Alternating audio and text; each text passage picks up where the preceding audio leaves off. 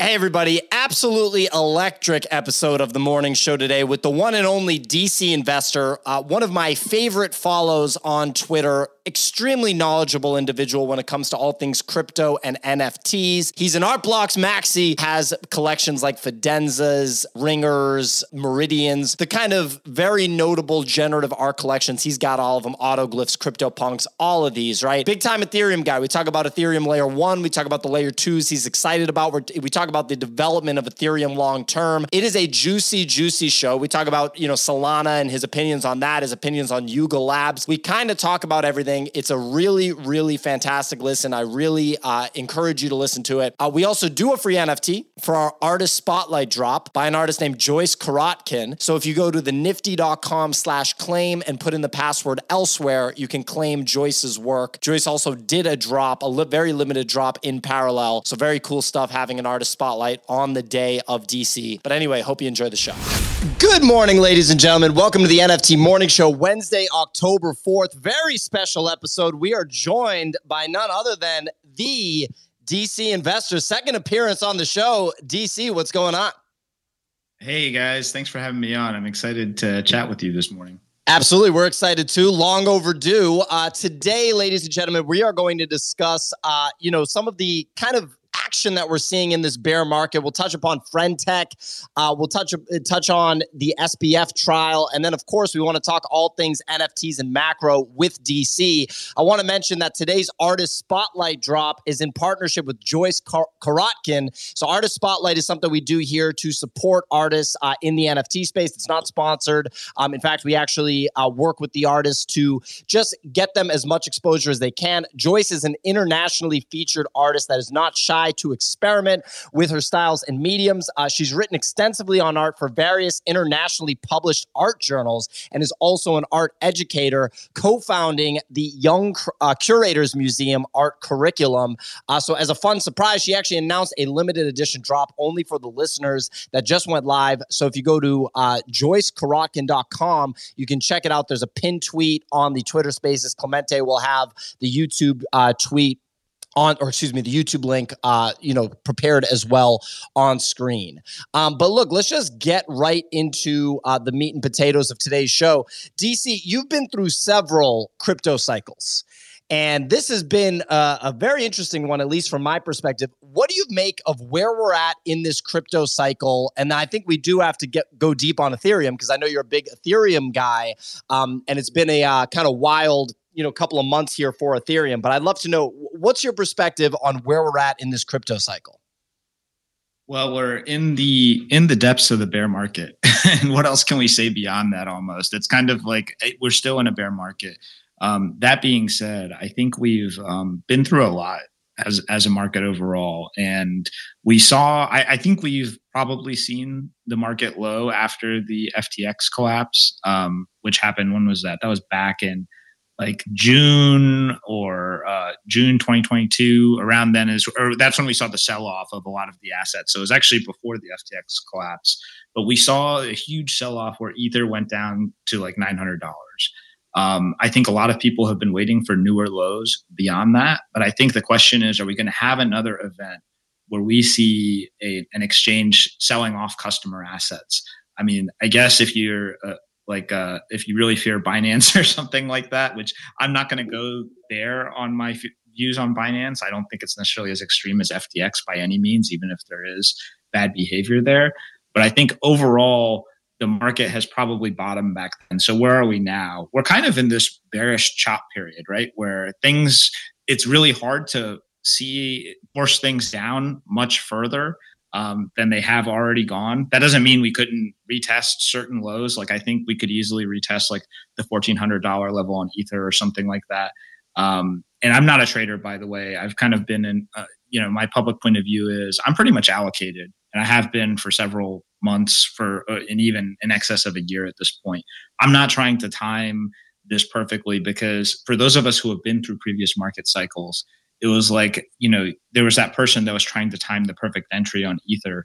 And instead of buying ETH at like $100, they're waiting for it to go back down to 80 or 40. And then all of a sudden it's like 400 or 800 and they're buying in, or 1440 or whatever. So I think overall we're just we're navigating our way through what I believe is probably the near end of this bear market. The near end, very interesting. Nick, go ahead. Are you still primarily? So, I mean, you've been long bullish Ethereum. Mm-hmm. I don't know if I want to call you an Ethereum maxi, but I feel like you're on the spectrum. I feel like you're as close of the Ethereum maxi spectrum. I'm gonna put you as decently high up there. Or are you also like exposed to other blockchains? On this show, we've talked a lot about like Solana, for example. The primary reason for that is just developer adoption. There's also speed of transactions and other things. You can argue about how it's more centralized, and there's a lot of potential FUD opportunities associated with it. But what's your view of the landscape today as it applies to sort of like you're invested, you're in this space, and you've been positioned for the past year? What does that look like? Is it still primarily like Ethereum? Well, let me start off with the maxi point of view, because you could say I'm a huge Ethereum fan. I'm definitely primarily exposed to Ethereum and Ether and related assets. I don't consider myself a maxi because I don't go out there and tell people, hey, your other assets are worthless and here's why, and you should only buy Ether. To me, that is more of a maximalist point of view. I think everybody has to buy assets and choose the ecosystems they want to participate based on their own personal risk profile, based on the areas that kind of align with their strongest kind of points of interest. And for me, most of that activity just happens to be on Ethereum. And I do own a lot of like the layer 2 tokens, and I'm kind of optimistic about the future of some of those. I think there are going to be some layer 1s which do well this next cycle. Whether they have staying power beyond that is kind of something I'm not really sure about, to be perfectly honest with you. And this goes back to my Ethereum, maybe my Ethereum roots and perhaps some bias. But Ethereum has kind of already proven itself, right? It's already bootstrapped a lot of value. It was able to now total value locked on all these networks is down significantly from the bull market. But Ethereum this cycle has kind of graduated into really a different class. And if you look at the performance in particular of Ethereum versus BTC, which looks like it might be turning over for some period of time here. We'll see how long that lasts. But it's done remarkably well. It's done way better than other altcoins versus Bitcoin. It's done way better than Ethereum versus Bitcoin in previous cycles. So I think some of that, Ethereum has been significantly de-risked. And at least for where I am in my life and what I want to participate in, it's where I want to be, right? I think there's going to be a lot of experiments on other chains which don't necessarily work out. And that's okay. Like if you're having fun and you're learning something and participating in those, that's great. I do think in looking at Solana in particular, there has been a strong community that's stuck around there through the bear market. It's just one of the things that as a participant or possible investor, that's something I'd want to see. So I think we've seen that. As far as how strong that remains through the bull market, I'm not sure, to be honest. And I do own a little bit of Solana just for fun. I don't own, it's not like a huge percentage of my net worth, but I did buy some because I see the community is passionate and they're out there and they're doing stuff. I'm not a user of the chain. I'm probably not going to be, but I'm curious to see what happens. I think the other overhang that gets talked about a lot is FTX has all this soul, and I'm not going to say. I mean, like those types of flow dynamics do matter, and when they choose to sell that stuff off, we'll see how it goes. But if there's demand to buy it at that point, then it'll get absorbed. Yeah, I mean, very good point. So look, you talked about us being where you think is, toward the end of a bear market. How do you factor in the Bitcoin halving at all? Because I know you owned Bitcoin for a long time before Ethereum. You switched to Ethereum. Is the Bitcoin halving in your mind something that has a major effect on these cycles? Because I mean, look, if you're saying that we're near the end of a bear market here, then it is lining up that this would be another 4-year cycle, right? It kind of lines up almost perfectly with 4 years if you look back at 2019, 2020. So I'd just be curious to know how you think through that. I think the halving, it's hard for me to say that the halving is what causes it. It's definitely a good narrative. There's no question about that. And it seems to align with the 4-year cycle. That said, a lot of assets, especially commodity assets, seem to operate on 4, 8, 16-year cycles.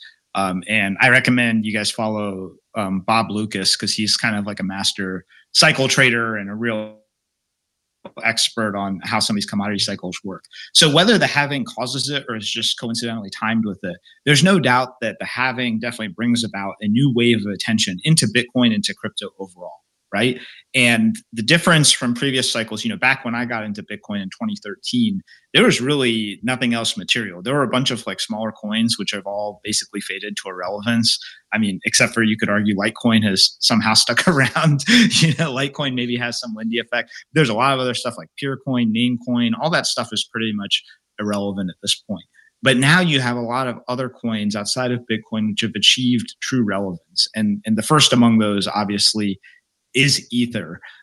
So I definitely, what brings interest into Bitcoin, if the halving brings interest into Bitcoin, it doesn't stop at Bitcoin anymore, right? It goes all the way through into all these other assets. And what you see is as risk appetite heats up in the market, these other, let's call them longer tail assets, tend to get more and more attention.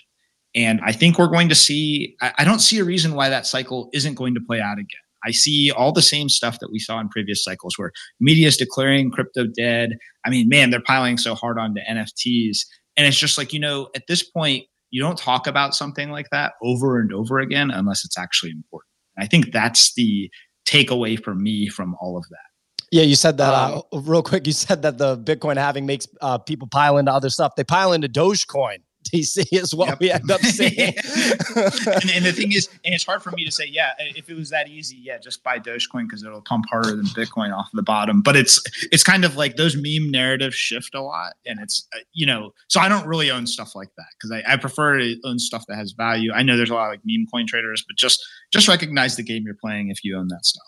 Oh yeah, I mean, I own $1,000 of Dogecoin, and I actually think that there's some real upside there. So there could be, man. There could be. Nick, what were you going to ask? Well, I'm actually wondering. We had discussed this before, I feel like, but in terms of like your own investment portfolio, I'm curious how exposed percentage-wise would you say it to like the crypto space as a whole? You also have NFTs. I'm curious. I have a question about that as well. Sure. And what your sort of, I guess, the second part of this would be, what do you think the right positioning is for NFTs versus crypto for the next, over the next few years? Okay. Yeah. Let's start with. So in terms of my percentage alignment, it's hard to say because the value of my assets shifts around a lot. Yeah. Like I have no idea how to evaluate my NFTs. I kind of mark them down to like near zero mentally. Same here. Yeah. I mean, I think that's a good way to think about it. That being said, they're still pretty liquid and they're more liquid than a lot of my real world assets. So it's a hard balance, but I would say like, look, I think my asset allocation maybe isn't super relevant because, I'm fortunate that I got to a position where I have more assets than I need, right, in general. And so I am actually disproportionately weighted in crypto, probably much higher than like I would recommend to most people, right? And it's because, I did well. I was able to secure, a lot of what I want in the real world and what I need in the real world. I'm not that big on having like a ton of material possessions. I just want to have certain nice things and I just like to keep it at that. I say that as I've got my racing rig back here, which is totally superfluous and irrelevant. I do like playing with nice toys, but the point is like, I'm not out there buying like luxury goods and stuff like that. That's just not me. Right. And so for me, I have way more in crypto than I would recommend to most people. In terms of what I would recommend to most people, and let's say like your average listener is someone who's got a 9-to-5 job, maybe they're young professional or something like that, and they're just trying to figure out how do I get exposure to crypto. I would say, don't put more than like 20% into crypto. Depending on your age and what your risk profile is, right? And I mean, part of it is if you've built up a lot of assets over your lifetime, like let's say you've got a 401k and it's got a bunch of money in it, and you run the projections out, and that's enough to like retire off of one day.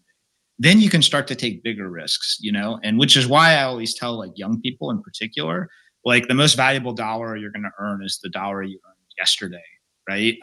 And every dollar after that is worth less. So you really want to set yourself up to put some of that into conservative assets, be it stocks or whatever, because as that builds up over time, right? If you start doing that in your 20s, it is worth so much by your 30s and 40s. And all of a sudden you're going to look around and you're going to have a lot more saved. And then you can tell yourself, you know what? I can afford to take bigger risks. And it's kind of at that point, like the percentage allocation becomes somewhat irrelevant because you have enough to maybe secure your future in some sense. I mean, this is how I succeeded in crypto, quite frankly.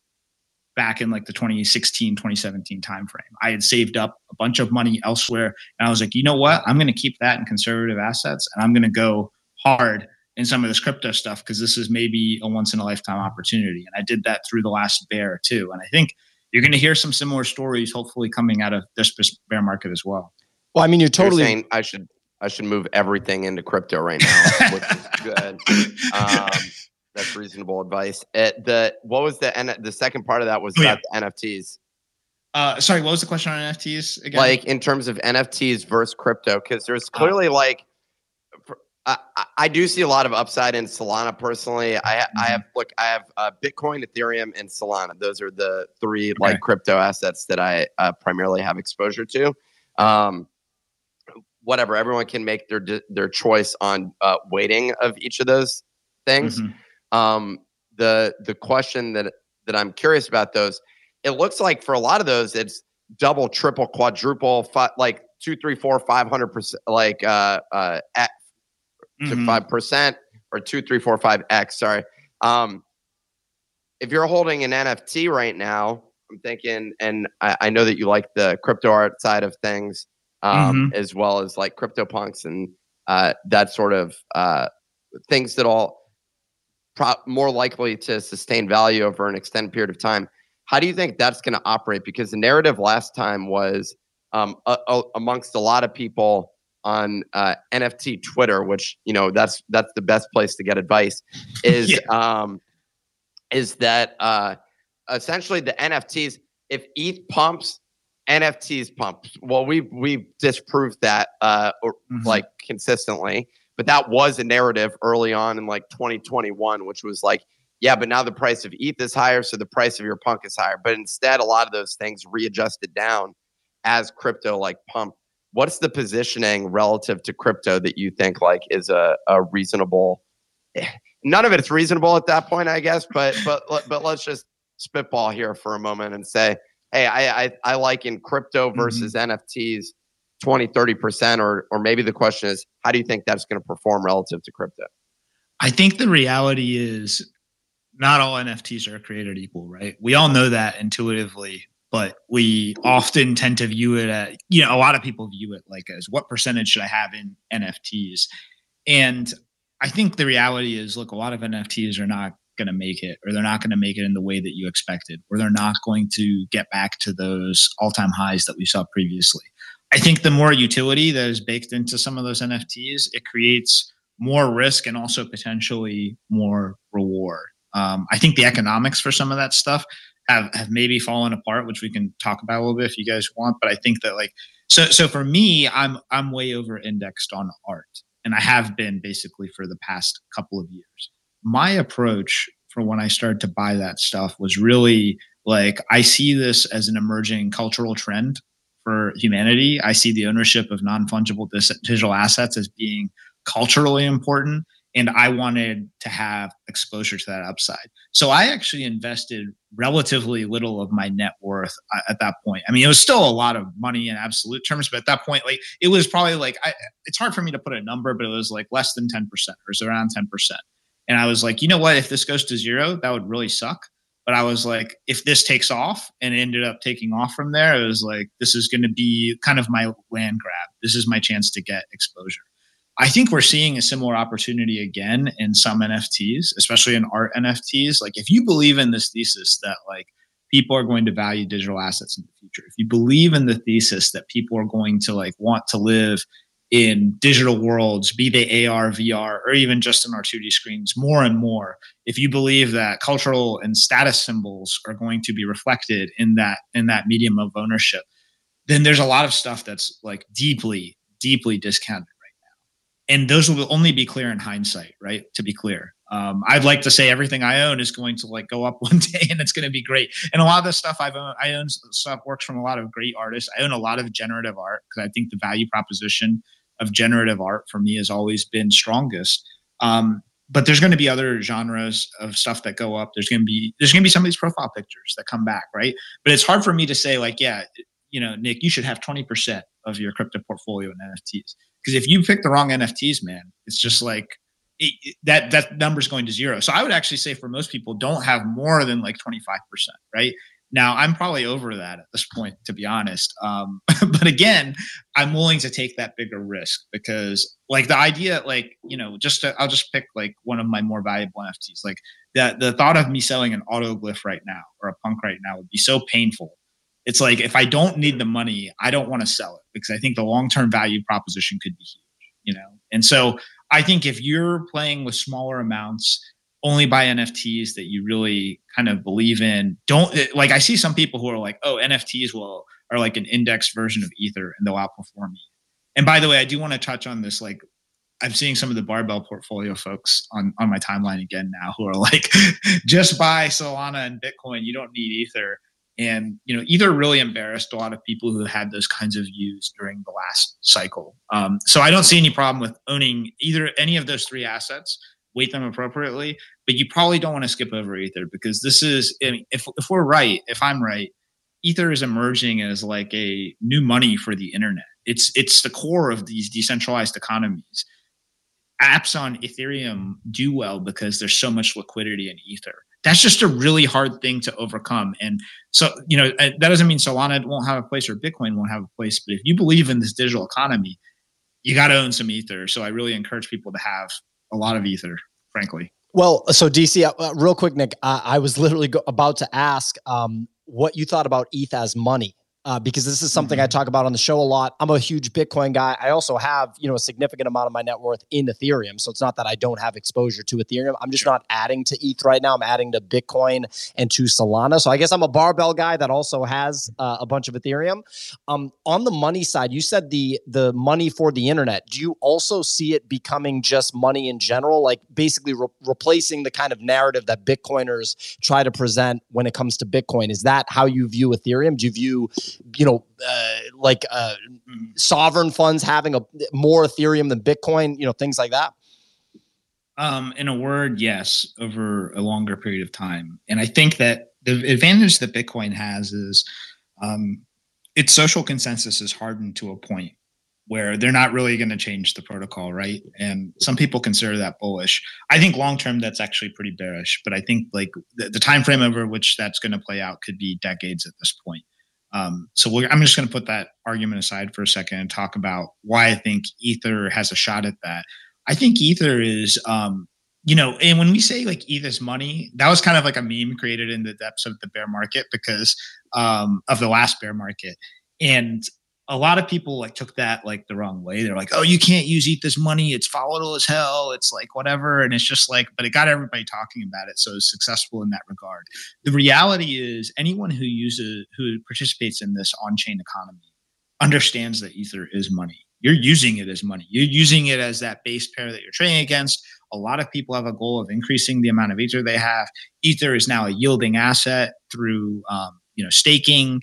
And, all of these are new things that have kind of, that's stuff that's new since the last bear market. And the usage of Ether in that economy has grown substantially. On top of that, we're also seeing Ether be used as that store of value or medium of exchange asset on L2s, right? So if you look at like Friendtech, right, the hot app, like all that value is stored in ETH. So imagine a world where you've got like now with L2s, hundreds of thousands or millions of people using apps like that. And they're all using Ether as that money that they're storing in, right? That means they all have Ether in their wallet. That means that, and we call that kind of like reserve demand, right?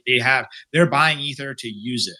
And then all of a sudden people start realizing, hey, I want to store my value in ETH, right? They're going to come to the point which I came to in like 2017, which is I want as much Ether as possible. I want to store value in it. I want to be able to hold it and use it in the future. And so, yeah, I do see all of the types of funds that you mentioned getting increasing exposure to it. Interestingly enough, we just saw the Ether's future ETF be approved, and that's live for trading. Now, we're not seeing a ton of demand in a bear market. And to be clear, I don't think like futures-based ETFs are the future, right? I think that we're going to get a Bitcoin spot ETF within the next, let's say, like 3 years. I think that's probably a conservative enough timeline. Maybe sooner if Gary Gensler is removed. But we're going to see a Bitcoin ETF. And pretty soon thereafter, I think you're going to see an Ethereum ETF. And I think you're seeing a lot of people understand that Ether is kind of this money-like asset. You've seen it in like the statements from Fidelity, and this is stuff that they're pushing out to their investor clients. You're seeing it with the stuff that Van Eck is putting out there as one of the issuers of these preeminent futures ETFs. Like, it's hard to ignore. It's interesting because like now TradFi, I saw someone made this great post. I don't remember who it was, but they said, 3 years ago, 4 years ago, all the financial institutions were building stuff on private blockchains, and now they're all building on Ethereum. And so I think there's a recognition, and yeah, some of those are permissioned assets, but the point is they're all interoperable with this Ethereum and ETH layer. And so it's really difficult for me to ignore that. And like, if I'm right, I mean, I think Ether could be like $1 trillion asset. So I have a question on that too, because like you're talking about usage and believing that the usage is going to continue to like ramp here. Is there any concerns with gas? Like that's always the thing. And you did mention L2s, but of course with some of these L2s, like Base is very cheap for that. And that's one of the few L2s that does not have their own token. I look at things like AVAX, which I'm bullish on. I look at things like FTM, which had its run last cycle as well. Yeah. And I'm more of an altcoin person. Like I love the altcoins just because of the inherent risk reward that typically comes from them. I'm a huge Solana maxi, which is kind of plays into that usage side of things. But I am curious, like how is your viewpoint on the usage if it's going to be money? Because gas prices obviously spike, much like we saw with like Otherdeed, for example. It was $2,500 to send the transaction. So, and just to clarify, like in the case of Avalanche and Phantom, I don't consider those L2s. I view them as other layer ones which use EVM. So, I mean, which is there's some interoperability there, but they require using a trusted bridge. That being said, I think the layer twos, what's unique about them is that eventually they'll be fully trustless with Ethereum, okay? In the sense of you're going to have very similar security guarantees on L2 as you would have on L1. We're not fully there yet, but there is a path to get there as these layer twos decide to decentralize and do all their fraud proofs and all of that and use layer one as a true security layer. So I think that like layer one, I'll be honest, long term, I don't think layer one gas prices will drop that low because there's always going to be a certain latent demand for Ethereum layer one block space. I do think that they'll work on ways to increase that through sharding and things like that, but we're still years away from some of that. So a lot of economic activity, I think, is going to move to layer twos. And on top of that, layer twos are going to introduce a lot of new economic activity that would never have been possible on layer one, right? And I think just using that Frentech example again, like you're seeing this like high velocity trading of shares. I mean, that app could have been on layer one probably. It wouldn't have had the same UX necessarily. You would have had to pay a little bit more on trading fees, but it could have worked. I think TVL would have struggled as well. Like we saw massive TVL ramps, whereas like that bridge process was so seamless for it. But that like this almost kind of makes me lean more into like some of these theses for other L1s for like TVL that is ramping from the data standpoint that I continue to look at. It's just like a very interesting conversation to dive into because I don't think EVM and like the ETH L1 can sustain that high velocity number of transactions because it does cause issues to the consumer side and the user side. Well, I think what we're seeing is, I mean, so there are some live examples of this, of apps that deploy on Ethereum L2s and then on other layer ones. And the ones that are right now on Ethereum layer 2, I mean, they were the first, so it's not really a fair comparison, but they're doing better. I think it's really hard to beat the Ethereum like liquidity network effect, to be honest. Like, and there's a lot of people who have ETH and they want to make more ETH. And the best way to do that is on Ethereum L1 or L2. And so you could see that kind of effect develop in other ecosystems as well. But I think there's going to be, it's just a little bit more challenging. And, those assets haven't necessarily proven themselves as money in the same way that Ether has. So I do agree with your point, though, that layer one Ethereum has it's stopped a lot of runs, if you will, because of gas prices, right? Things were running up in value. And then it's like, okay, gas prices are too high. And so we're going to have to cut back and slow down because there's not enough network capacity. I just think a lot of that stuff is going to shift to layer twos this time, to be perfectly honest. So on this matter. I actually am curious about this. So I think about it from like the development standpoint. And when you look at like historically prior to blockchain stuff, if you look at like database technology, if you look at operating systems, like where you're looking at like Windows versus Macintosh or iPhone versus Android, a lot of what matters in terms of developer adoption is two things. One, users. So there needs to be someone who's going to be willing to buy my software or interact with my software on the platform. And two, developer experience ends up being like the other component of it. And that's something that I spend a lot of time paying attention to, especially as a developer. I'm always looking at like, what's the friction for me to go and start operating within this particular ecosystem? Right. And so far, like you were saying, a lot of the L2s, for example, I see people talking about L3s, and then I'm just like, I'm out at that point because it's very challenging for me to see, because I'm like, okay, well, so we didn't actually solve, like this chain did not solve the problem. It started to. The promise of it is interesting because there's a developer ecosystem that exists. There's a very strong developer ecosystem around EVM compatible chains and ease of deployment associated with that, which is why I can't say that I don't think that, like, it would be crazy to say that Ethereum doesn't have a shot because there's so much development activity that takes place on Ethereum.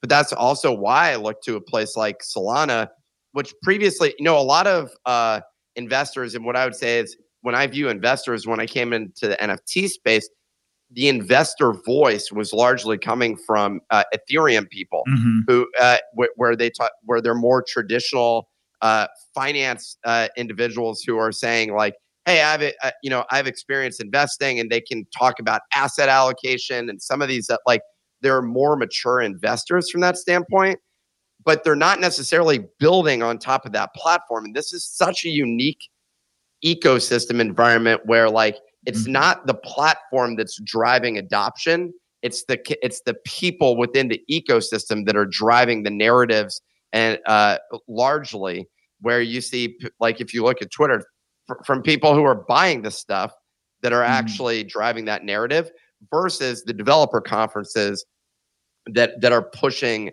that sort of conversation, where like you look at Apple and Microsoft and Google, it literally are developer conferences where they roll out new features. They talk about the future of the platform. They talk about why you need to be building in that ecosystem. And so that's the one thing which I wonder is like all the gaming app developers, they're like struggling to figure out where to operate. Like I talk with them and I see them moving from chain to chain to chain to chain. And it's really like, where are they going to land? And that's why I keep coming back to a place like Solana, which previously was something I didn't even consider because of some of the narratives going against it. But now I just see like the ease of use of development for a lot of people that are operating there, and they don't need to think about L2, L3, any of these other different things. And I just think, well, now they can just go focus on building apps that have a quality user experience, and they're light years ahead. You look at StepN and some of these other places, other products that have millions of people on it. The only comparable at this point is Friendtech, which is on Base. So now I'm looking at Base versus Solana as it applies to developers. How does that factor in? That was a long-winded way of saying, how does the developer experience in your mind factor into your bet as you're thinking about where is this adoption going to take place? Because for me, it's really significant. Sure. I mean, you bring up good points. My point of view is there's no chain which has actually fully solved the scaling issue, right? Not Ethereum L2s, and not Solana, because at certain low prices for block space, there can be near infinite demand for it, right? If Ethereum transactions were free, there would be infinite demand. I mean, not infinite, they're like near infinite demand, right? You would settle all credit card transactions on Ethereum. Yeah. You would so there's always that next marginal class of transaction that's ready for a certain type of block space, and they're going to be priced out, right? That is where the line is drawn, and that is where things get priced out. I think the reality for Ethereum is it's probably more of a financial asset chain. And like 2016 era Ethereum people will probably hate me for saying that, because I think they had aspirations that it might be some kind of other chain, was this like global source of truth. And I think it still is and could be, but it really has a value proposition in that financial space because it has that liquid ecosystem and so on. When you talk about developer experience on top of that, I think the interesting thing that a lot of people maybe haven't internalized around Ethereum L2s is we're moving to a world where you can use pretty much any execution environment on an Ethereum L2, which means that app developers can write programs in the language that they're comfortable with, right? And so there's actually a L2, I can't remember the name of it off the top of my head, but it's like running the Solana EVM on Ethereum, right? So it's going to have eventually that trustless bridge from Ethereum L1 to L2. Is that going to have the same demand as Solana layer 1? I'm not 100% sure yet, right? But I think I'm just going to tell you what I think the pros are for a model like that. One, it's going to be able to tap natively into the value of Ether, which I think is actually like, and I know people are like, oh, you keep talking about Ether, but it's like, yeah, that's the value proposition for me, right? That's why you would use a layer 2, because you want to interoperate with Ethereum layer 1 assets, including Ether, right? I think Ether is this like pretty special asset in terms of it's the most like trustless programmable asset we're ever going to have, right? And when I say that, I say that recognizing that it is a network that regularly upgrades, right? It's a network that regularly does hard forks. But I've also seen how social consensus constrains the ability of developers to do malicious things to users. And I think there's a very strong point of view and consensus that Ether is an asset which its value should be preserved and bolstered over time. It should not be diminished. And I think that's going to paint how development happens. So then we go back to, okay, so what's the comparative value proposition for building on something like Solana layer 1 versus a layer 2 where you're getting a lot of that similar development experience, right? Will the transactions be as cheap as Solana layer 1? I'm not sure yet. And Solana transactions aren't like, there are people who complain. I mean, I saw someone was joking about this on Twitter saying like, oh, people who complain about Solana fees are poor, but there's always that marginal next person that's like, I don't want to pay 25 cents to do this because in order to stake my NFT, because it should be free. And to those people, I say like, public blockchains are never going to be free. Okay. Do we have all kinds of other systems which appear to be free or are for all intents and purposes free? Public blockchains where data is recorded kind of like forever are not where you're going to do that. Like, I don't believe in the premise that like your coffee buy this morning, you went to Starbucks, that needs to be on a blockchain, right? I think that, but I am of the camp that like, hey, this autoglyph or whatever valuable NFT that I bought, and it doesn't have to be that valuable, right? I want that recorded on this chain forever, and I don't want anybody to be able to mess with that. So I think there's arguments for and against. Yeah, I mean, look, it's fascinating stuff. DC, excuse me. You talked about some L2s. You talked about Friend.tech being built on Base. I'm curious, what do you think of Polygon? Because we've seen a lot of big deals, like good business development from Polygon. And on our side, we're seeing a lot of gaming companies have interest in Polygon. And I do believe in the video game thing for crypto and for NFTs. I don't know if it's going to happen in the next month that everybody's going to be gaming with blockchain involved, but I do believe that over the next 6 years, it will be. And it does seem like Polygon is sucking up a lot of that interest from the gaming developers. What do you make of Polygon?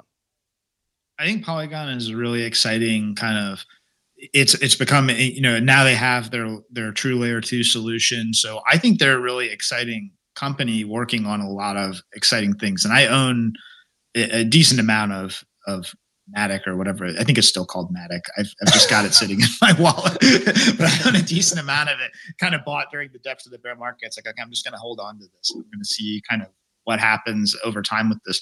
But I think, look, in that case, they're a great team who are executing really well. And there's a lot of great teams in the Ethereum L2 space who are executing really well.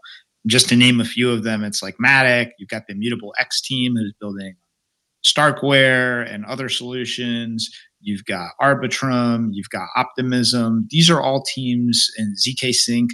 These are all teams who are working to scale Ethereum, and each one of them has their own kind of pros and cons to the solutions they're pushing.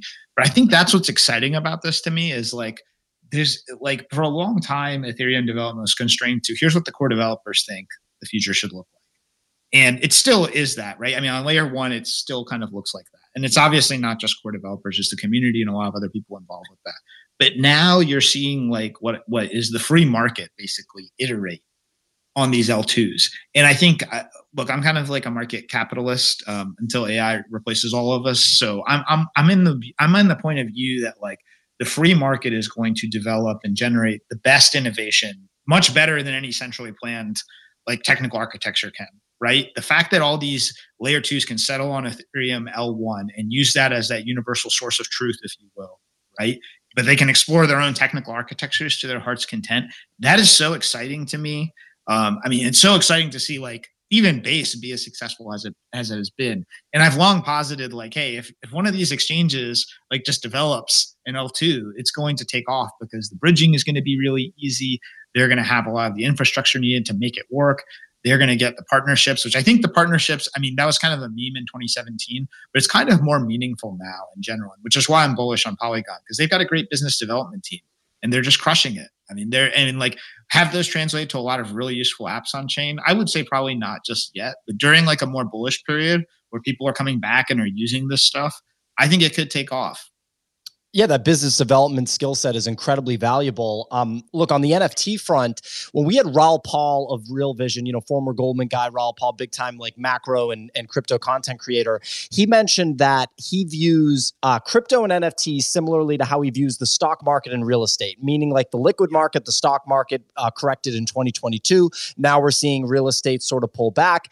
He views it as crypto corrected in 2022. NFTs pulled back this year. So he thinks that there's like a 1-year lag, right? And so if crypto pumps in 2024, then NFTs will have their pump in 2025. And that actually kind of lines up with the 2020 versus 2021 or 2021 versus 2022 pump on crypto and NFTs. Do you think it's that simple? Is it that simple that the liquid asset pumps and then a year later the illiquid asset pumps? I think that I wouldn't necessarily view it as that's the driver, but I think the view could still be accurate regardless, because I think crypto is a risk asset, right? There's no question about that. And it was doing better under a higher interest rate environment. That said, I don't think it's totally dependent on a high interest rate environment to be successful. I think it's dependent on a speculative environment where people want to speculate. And that tends to be more aligned with lower interest rate environments, but it's not exclusive to that, right? If people want to gamble or whatever they want to use public blockchains for, they're going to do it. People gamble through recessions and so on. So I think if crypto hits like a speculative fervor and people pile back into it for whatever reason, it's going to do well. In terms of their relationship with NFTs, and I wrote a post on this a while ago for my fellow like NFT art lovers, right? Because everybody's like, what are the institutions going to buy, and what is these famous art collectors going to buy, and they're not going to buy your whatever that you think is important. And I'm like, look, guys, you're overcomplicating. The next like marginal buyer of an NFT is most likely to be some like semi-tech bro who's like really into the technology, has probably made some wealth through crypto, and they're looking to buy assets in that ecosystem. Okay. That is still the next marginal buyer of like almost every NFT in my point of view. And we can talk about expanding to like all these other segments. And I think that's important too, right? But I think like how many like people who have zero crypto exposure are going to go in and buy a CryptoPunk for like $100,000 tomorrow? Yeah, we don't skip, not a lot. Not a lot. We don't skip right to the 80-year-old person that's going in person to Sotheby's and buying a Picasso. You don't just skip to that, right after the crypto degen, right? Right, exactly. And I think so I still view, in that sense, I think it is somewhat cyclical in the sense of when crypto kind of goes back up, when the speculation machine kicks back in there, it is then going to trickle into NFTs, because I know that there's a lot of people out there who are like, man, if I just made a little bit more this cycle, I would have bought X NFT. And they're going to buy it. A lot of them actually bought during the bear market. So I actually think this distribution that we've seen in art, especially, where we're basically selling out of the hands of speculators. And this is a little like, not to be too Schadenfreude here, but I mean, like when I look at like people who are bought an NFT and are selling it for like 50% or 25% of what they bought it for, right? And this is like what I consider to be pretty great NFT art. Like that's how I know we're like close to the bottom. And I like buying those because it's like this person is clearly, they didn't want to get out. They need the liquidity. And it's like, okay, I'm willing to buy this. I'm willing to hold on to it. And so I think that there's a lot of opportunity that is emerging now even though it might not go up tomorrow, like if you have like look, I've been pretty transparent about my NFT strategy. Like this is like a 10 or 20 year play for me, right? I'll probably sell like maybe 5 to 10% of my collection during the next cycle, but I'm not trying to like paper hand this stuff because I think like my view is on 20-year time frame, this is going to be worth a lot more. Yeah, I could totally see it. I'm glad you brought up interest rates. I wanted to make sure that we talked about that. When Raoul Pal, to reference him again, came on the show, he actually made an aggressive prediction. He predicted a rate cut before the end of the year.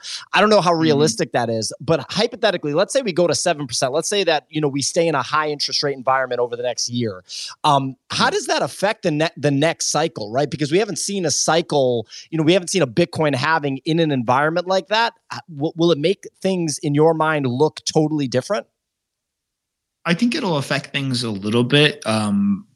Here's why. I think one, who are the people that kind of start the crypto cycles? And I don't mean that it's necessarily engineered, although it could be for all I know, who knows, right? But I mean, like when we say like someone's buying the bottom, right? And they're putting in a bottom and then they're steadily accumulating. And that's what starts like a speculative interest, like ramp up. That's how markets work. And I don't think people will say the market is rigged or whatever, but I mean, like, that's just human behavior, right? If they see something's going up in price, they want to buy it. Is that Michael Saylor last time? Yeah. I mean, I don't think it was Michael Saylor. I don't think he was buying the bottom because I think, when did he really start buying? I feel like he started buying like after it had already kind of gone up a fair amount. Right around like March, April, May, post having, $7,000, $8,000, $10,000 Bitcoin. Yeah. So, I mean, he kept buying. He was a participant in that perhaps, but I don't know that it was like, and that's the thing. It's so hard to say. It's just like one person putting that bottom in, but eventually crypto will hit that bottom. And from here, I mean like a local bottom, probably not a new low, probably, fingers crossed. But if it puts in that near-term bottom and then people continue to pile in, the prices continue to go up, that drives more interest to get into the market.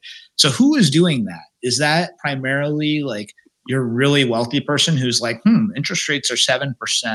And so that's a pretty good return. And that's going to be hard for me to beat. So you know what? I'm not going to buy the Bitcoin or Ether or whatever. I'm just going to keep it in my savings account. Or is it the person who's like, hey, you know what? Like 7% is great, but inflation is still high. And groceries are like 50% more than they were 4 years ago. And I want to make some money.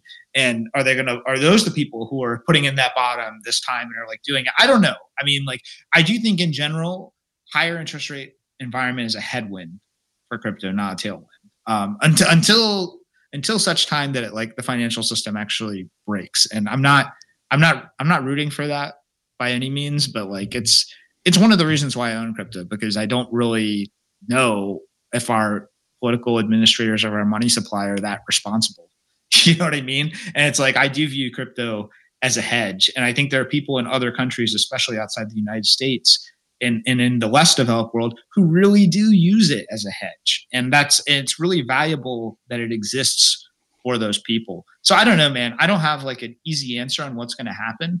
But will interest rates go down over the next year? I think probably. They could just be, even if they stop like raising and they signal like we're done, and I think they're probably close to being done. I mean, they've already gone a little higher than I thought they would, but there's not really much argument to keep raising at this point because the rate of inflation has slowed significantly, even though, I mean, like, and this is the fucked up part. Like we're all saying like, oh, inflation's getting back in control, but prices are still a lot higher than a few years ago. You talk to anybody who's living on a paycheck, they can tell you that, or buys groceries. I mean, like, if you're a family going to a grocery store now, you're spending like $300 every time you go. It's just like unbelievable. And that's a huge difficulty. So anyway, my point is like, I don't know that there's an argument to keep raising. So if they signal that they're at least going to stop raising, then it brings in the possibility of, hey, they're going to start lowering. And that can be enough to, I think, to start to shift the market. Amazing detail. Nick, do you have a follow-up question on that? No, I just wanted to say I'm a big fan of the U.S. political landscape. Personally, I think that the system is working just as we expected. Welcome. Thank you. Thank you. And may I just say this, Nick? Out of everyone I'm seeing here on the show, since it's been a while, you're looking quite thick. Like you must have been lifting. And you look Everyone like says it's me lifting, and no, it's just me eating improperly, and I can't hear Nick, so I'm not. His screen is black on mine. Oh, really? Oh, I can still hear him. So must be a bug. Okay, sorry. Very strange. Okay, well, we'll translate for Nick. If Nick has a question, he'll rejoin. All Node was saying, DC, is that Nick is looking thick. He must be lifting, and Nick corrected him and just said that he was just gaining bad weight. I mean, I'm interpreting what you said, Nick. That's basically the message of the joke, right? Hey, well, let's roll with the getting more cut. I like that. So, okay, I got a question for DC though. So I think one of my like big challenges is, well, one, I'm out of ETH, so I'm always having to try and decide like, how do I view new art versus what's already there, right? Like all our favorite art blocks collections that we hold.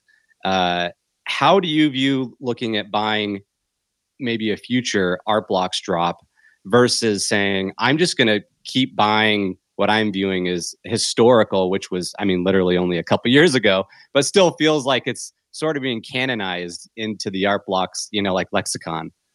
So I think right now, like a lot of the old stuff is on unreasonable sale. It's like really like people, and part of it is because I think a lot of participants in crypto just skew towards what's the next hot thing.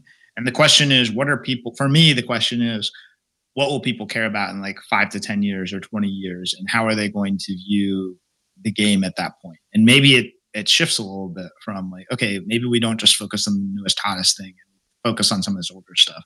I mean, look, my point of view on what I choose to collect, and this is much to the consternation of like a lot of the art curators who are in my feed who are like, why is your stuff going up? And it's just like, I think that NFT art is qualitatively different from like other art movements in the sense of this is something that's live, it's on the internet, the personality of the creator matters, their presence in the community matters. It's not just purely like something that's being set in a back room with a few people. It's being all set and deliberated live, like on the internet. And that is something that makes digital art in general different, but it makes NFTs different on top of that. So I think that a lot of the stuff that's older has the potential to age well if it's from an artist who has done really great stuff, continues to do great stuff, is engaged with the community, and they're inspiring other artists and community members. And that is something. So it's not.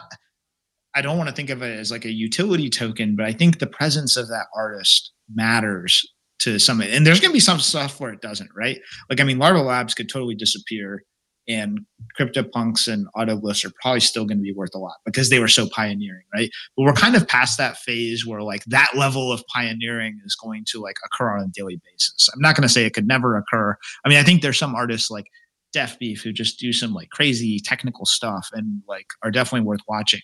But if I can buy like an artist's earlier work for like less than their newer work, and it's like a smaller collection size and it's still loved, but it's just not in vogue like today or this week, I'm going to buy that a lot of the time personally, right? So if I see an artist do a really successful second or third drop, that's when sometimes I'll go back and buy their first or their second if there's their third or fourth, right? And because if it's like, I just view it potentially as a better value because it's already proven itself. It's already potentially influenced more people, if that makes sense.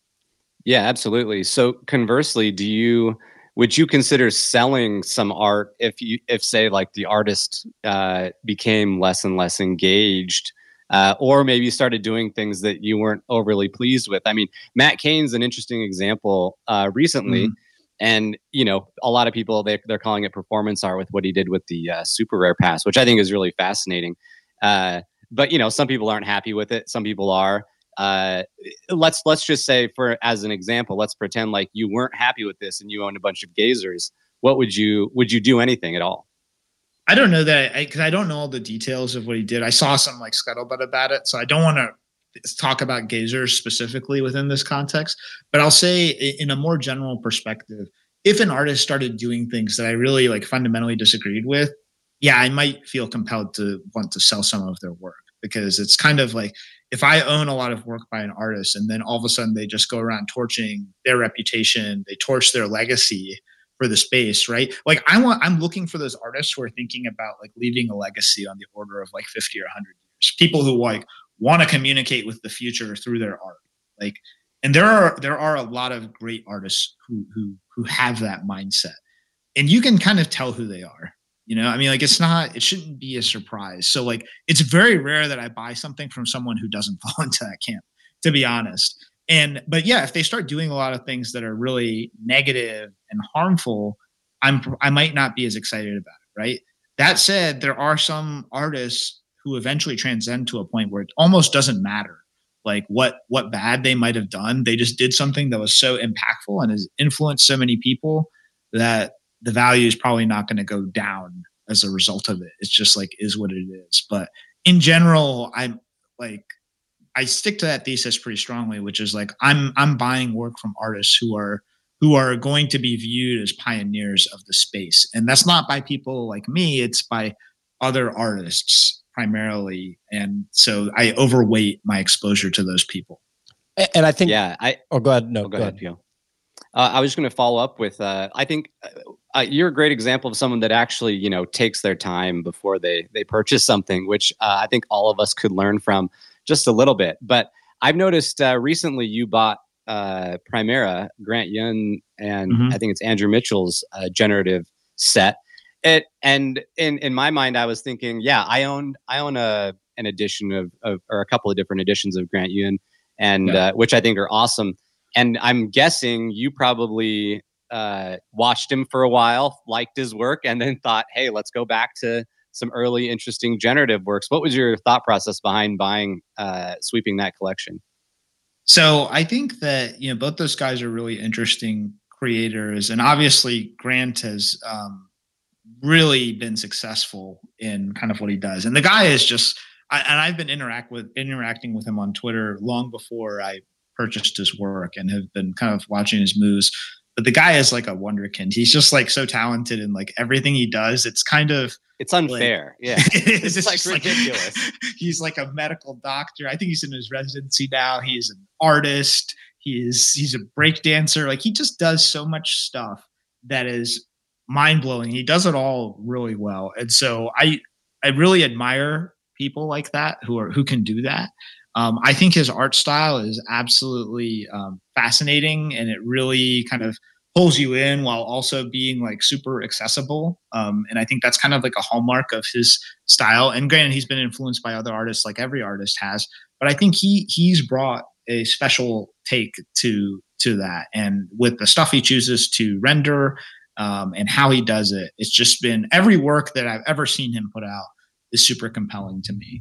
And so Primera, I remember when it first came out, and at that point, Grant was kind of like, he wasn't like that well known in the space, but it was like an interesting drop. It's like, okay. And this was a couple of years ago. Fast forward to now where he's a pretty acclaimed artist. And I was like, you know what? I would like to have some works by Grant. Now, part of this also is like, what's the stuff that I like to collect, right? And I would love to, I mean, like, look, if someone gave me a Grant Yun 1 of 1 tomorrow, I would say no. You know, I'd be like, okay, I'll take it. But that's not really like a lot of what I collect at this point. I collect generative art, and that's just like the stuff that I love and really pulls at my heartstrings. And so I was like, I want to own some work by Grant. And then I went back and started looking into Primera. I'm like, you know what? This is like a really interesting set. Some of the things that they tried to do with that in terms of like having like different perspectives from which you could view it. And also interesting to me was Grant is not primarily a generative artist. And I thought that was like an interesting, so like in history, when we go back and look at this in like 20 years from now, if Grant is still a really successful artist, I think this set is going to be viewed as like this interesting curiosity, maybe even more prized than some of his editions and so on, because it's like but he's a huge fan of generative art. So if you see what he says online, he talks about generative art all the time. He actually like really appreciates it. And who knows, maybe he'll become a really big generative artist one day. Maybe he's going to be like, hey, I'm going to start coding. And he'll probably be really good at it too. Would not surprise me. So for me, I was like, I hope that adds a little bit of color to the story of why I chose to buy that. But mostly I just, you know, I think both those guys are doing really great work. And I think Grant is obviously, he's almost in a class by himself at this point. Yeah, and what you said there, DC, it reminds me of like if a musician did one album in a different genre, right? That's kind of like similar to Grant Young doing one collection. That's a generative art collection. I'm actually glad you brought this up because it's well known, and maybe some people in the audience don't know you're a big generative art guy, like you said. Collections like Meridians, Squiggles, Fidenzas, to name a few.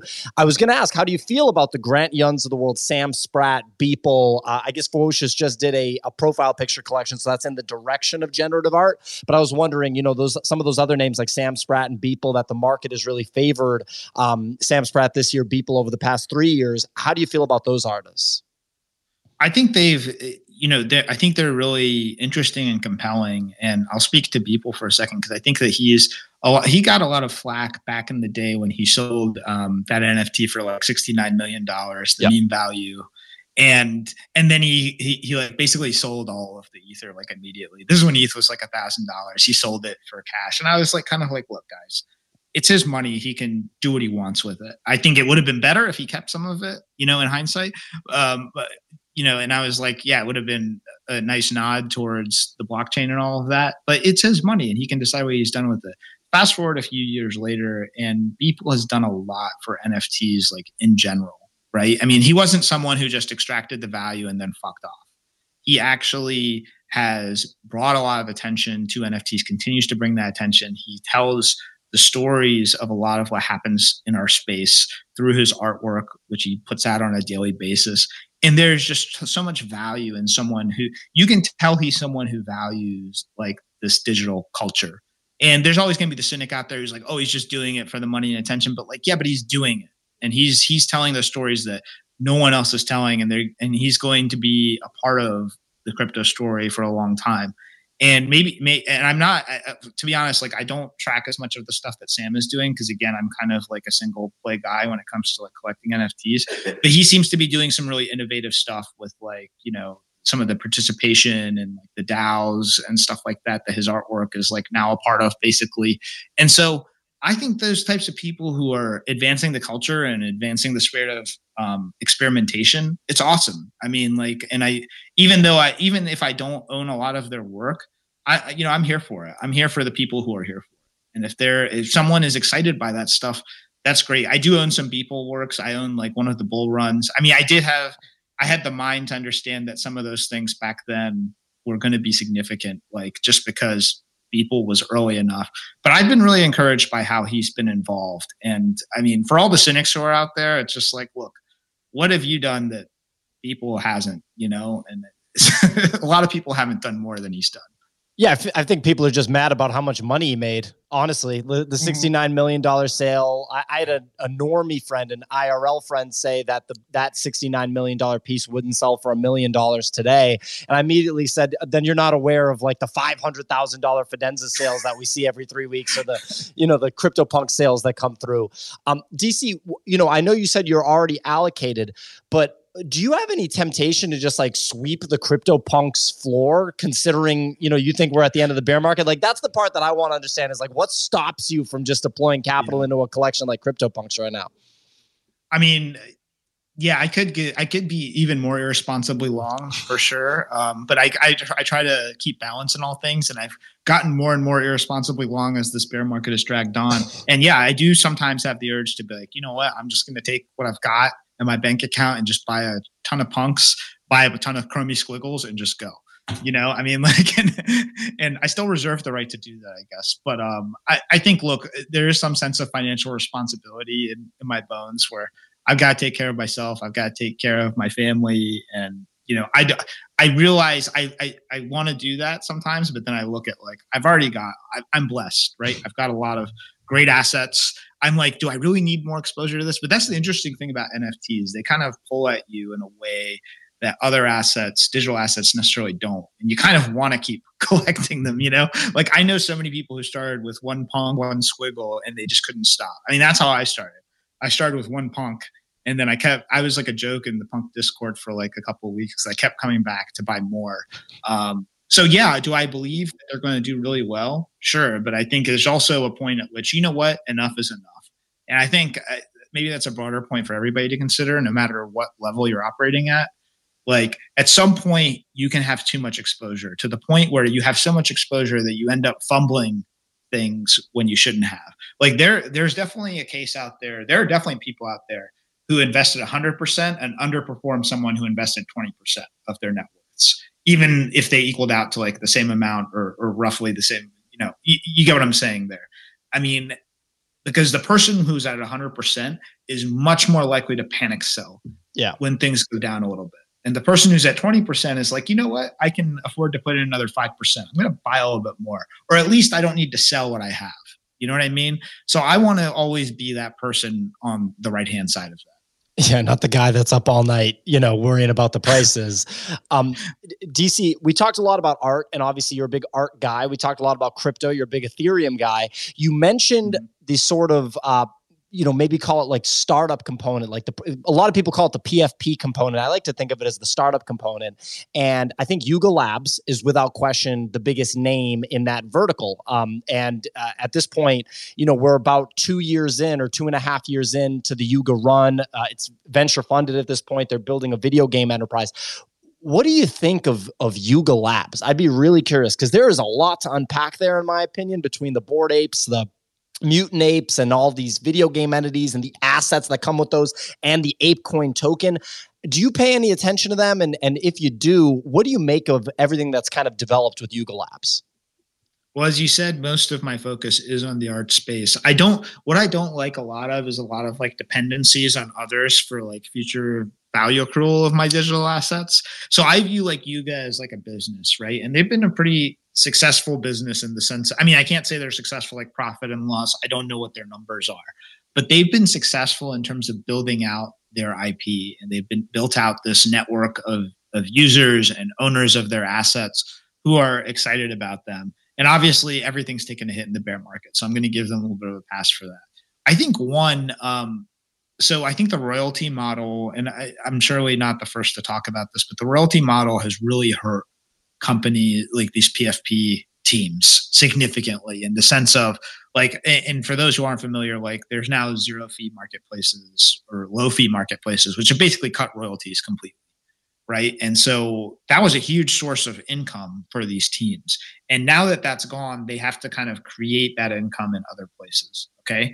And so for me, it is always a question of like long-term alignment. Right. And I think like, I like the long-term alignment of art NFTs because an artist who owns their own work or even just cares about their legacy, they have an incentive to keep doing great stuff. And that will naturally, I think, increase the desirability of their work and thus the value of it. In order for the value of these PFP collections and game assets to appreciate, someone has to actively like develop and do something and has to make that money to keep that cycle going.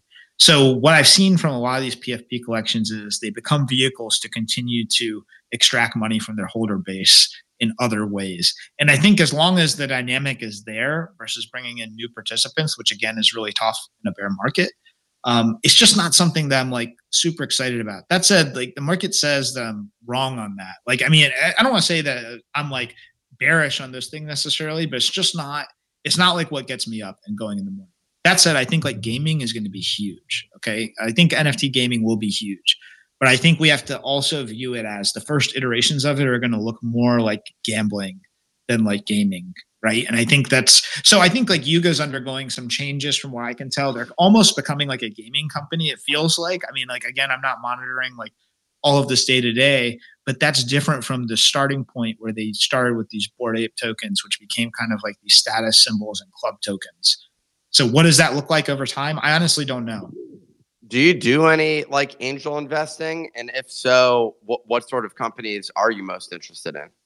I do a little bit. Honestly, I've been doing less these days because it's so, in last cycle, I did a lot more. And there's some stuff that just went straight to zero, right? Like, it's just like they tried to make an app but it seemed to be from creators who I thought were great. And it's just like, so I'm almost like, I don't know that I have an edge in those markets. There's also some where I got lucky. Like, I'm like a tiny seed investor in Art Blocks. I don't know if that'll ever be actually worth anything, but I was happy to support them. Right. I was like, hey, go for it. So for me, some of the stuff that I've invested in are more like some of the layer 2 plays. So I'm excited about a lot of layer twos, but I'm invested in Starkware. I'm invested in ZK Sync.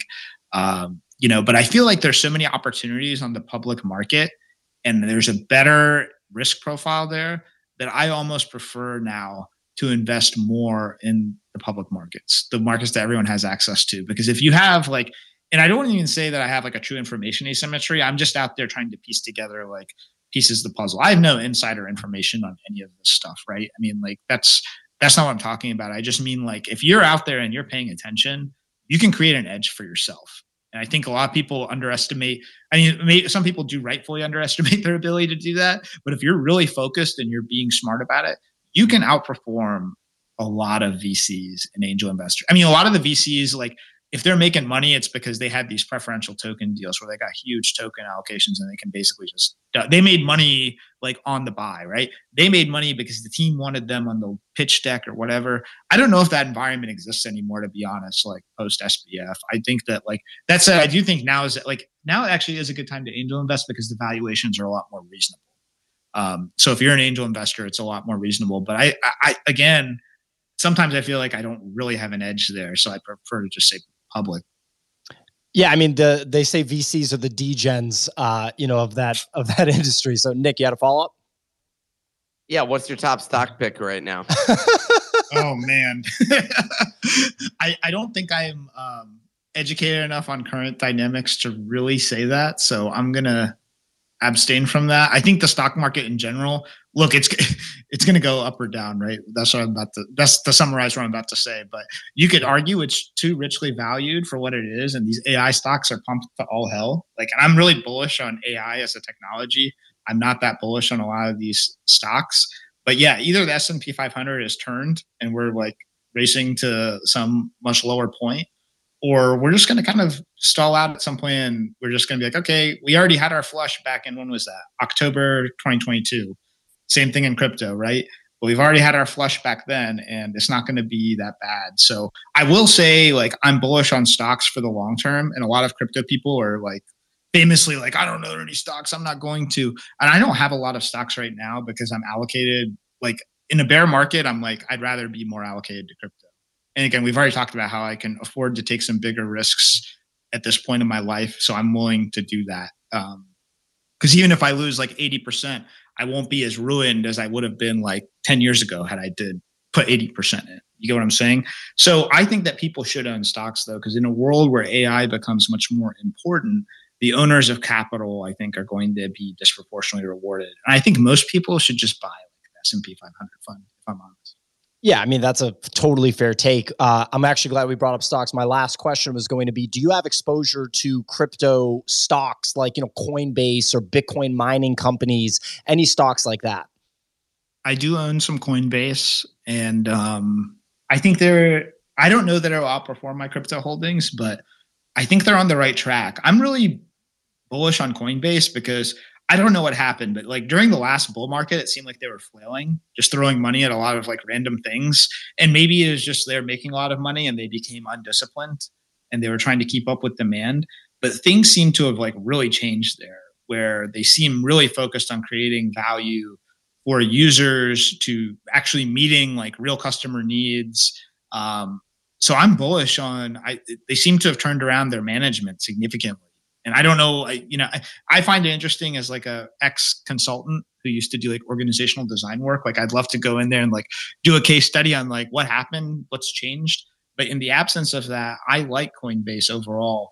I also own some of the Grayscale trusts for Ethereum, which I don't necessarily recommend, but my point of view on it is, look, it gives you some kind of exposure to Ether, and Ether will get a spot ETF at some point, at which point that product will convert, and it's trading at a discount right now. So I'm happy to just hold on to that and just let it go. You're rocking with Barry Silbert, DC. That's a risky one. I'm not a huge fan. I'm not a fan of Barry at all. If you look back at my Twitter, I've been super critical of Barry, but I think the reality is as a trust product, it does give you, if you buy it when the discount is low, your risk is somewhat capped. Right? Versus, because the asset is still there, right? It's not like it doesn't exist. But as soon as it converts to a spot ETF, I'll sell it. Or like I plan to sell it in like a bull market. I mean, I have most of it in like tax advantaged accounts and stuff like that, where I'm not paying taxes every time I sell. So, Nice. you know, that's that's why I own it. I sold my Bitcoin version of that just because it kept it. Bitcoin the goes up and the discount price of the thing goes down. Yeah, I was like, what the hell is going on with this? Go with this thing. I'll just buy Bitcoin. But I think I opened up, there's the like backdoor Roth sort of thing that you can do. And I got one of those one year, put all of it just into that one account. I was like, all right, this account is just going to that. And I immediately went down 50%. And I was like, what the hell is going on? I'm like, Bitcoin didn't even drop that much. What is this? And then I just got pissed off and I think rage quit. So this is why I don't recommend the product to most people, because they're like, how can I buy Bitcoin in my IRA? And now at least they are the futures-based products, which I own some of that kind of stuff too. But I don't love those products because one, they don't create any underlying demand for the underlying asset, really. It's kind of like a parallel universe. And we won't dive too deep into that, but it's not. I would prefer to buy the trust, which you could argue might have some impact on demand down the line. But two, mostly I just think like on a long enough time frame, they're undervalued if there's a big discount, right? Because on a long enough time frame, these things do convert. They'll be forced to convert. I mean, the SEC seems to move real quick over here, and they're focused on the right things right now. So I'm actually at this point. The longer that I'm in crypto, I'm like, just end the SEC. It's the dumbest fucking system ever. And then I'm like, well, I guess you do I do appreciate that stocks have the public reporting requirements, because I do like looking at balance sheets and income statements. But the as it applies to, and that's something that you don't get with like in the crypto space. You don't actually you get on-chain transparency, but you don't get like reporting requirements associated with a lot of those things. But man, like I don't understand like how I don't feel like consumers are being protected by the SEC by any means. And so I'm just like, this is a bunch of bullshit. I mean, I think it's an antiquated construct, right? And I think that you could argue that there maybe is a place for a government regulator to put a stamp of approval or something, or like it should be, SEC should be like an opt-in thing, right? But we also live in a society in the US here where if you've been to any rural area, there's probably a casino now that's like within 1 hour's driving distance or 1.5. And if you go to those casinos, the small town casinos, it's literally people just gambling away their social security checks and stuff like that. And so people are allowed to do that. People are allowed to sports bet live with like up to, with really high limits up to like their net worth in a lot of cases, but like they're not responsible enough to like buy a digital token. At some point people have to take responsibility for their own decisions. That's my point of view. Same here. Truth. Yeah. Truth. DC. Well, first of all, everybody should follow DC Investor. His account's not on the stage, but we have it tagged. I am DC Investor. I'm sure many of you, if not most of you, already follow him, but make sure you give him a follow. DC, has like CNBC or any of these TV networks ever reached out to you to come on?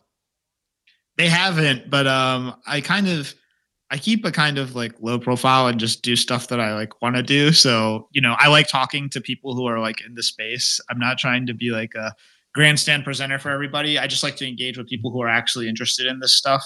And so that's why I'm happy to come and talk to you guys. Well, we appreciate it. Yeah, I'm not even trying to blow smoke here. I just think that a lot of the people that have represented NFTs on TV have had a right to do so. I mean, you think of Beeple going on CNBC and everything, and obviously Beeple has the right to talk about NFTs. But I feel like the language that CNBC speaks is not the language that Beeple speaks as an artist, right? And we need more. Right. We need people that speak the same language on CNBC for NFTs and crypto to be properly understood. No, I appreciate that. And I think, if CNBC wants to reach out, we can certainly chat. But I think that that Beeple interview was hilarious because the guy's like, how much money did you make off it? And people just starts cracking up. He's like, that's your first question, really? It's just like that one was a really good one. I just think of the early Beeple interviews. They were like, and how did you develop this technology? Beeple's like, I did not make Ethereum. Like that was not me. there's a lot of misunderstanding out there. And, in that misunderstanding, I'm just going to reiterate is alpha for people who really understand the long-term value proposition of this stuff. So it won't be this misunderstood forever.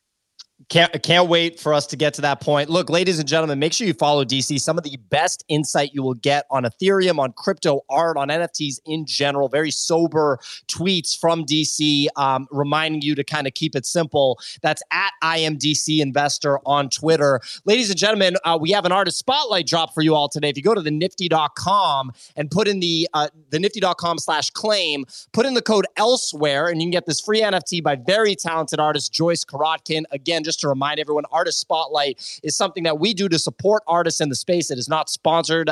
Joyce did not have to pay for this. This is something that we wanted to do to make sure that more eyes can get on Joyce's work. Very, very cool painting. If I'm not mistaken, that is a watercolor that was digitally rendered by Joyce. Very cool stuff. And Joyce has a limited edition drop available right now that you all can go check out. Go to joycekorotkin.com. Clemente has the link pinned to the Twitter space. But look, that's our show, ladies and gentlemen. We do the show Monday through Friday, 9 a.m. Eastern time, each and every week on Twitter Spaces, YouTube for the video feed. Video feed is actually also on Twitter right now, and also Apple and Spotify podcasts. One more monster shout out to DC Investor. Nick, you were going to add something? Yeah. So her companion piece, there's literally only 10 of them at a cost of 0.015 ETH. That is linked on that page.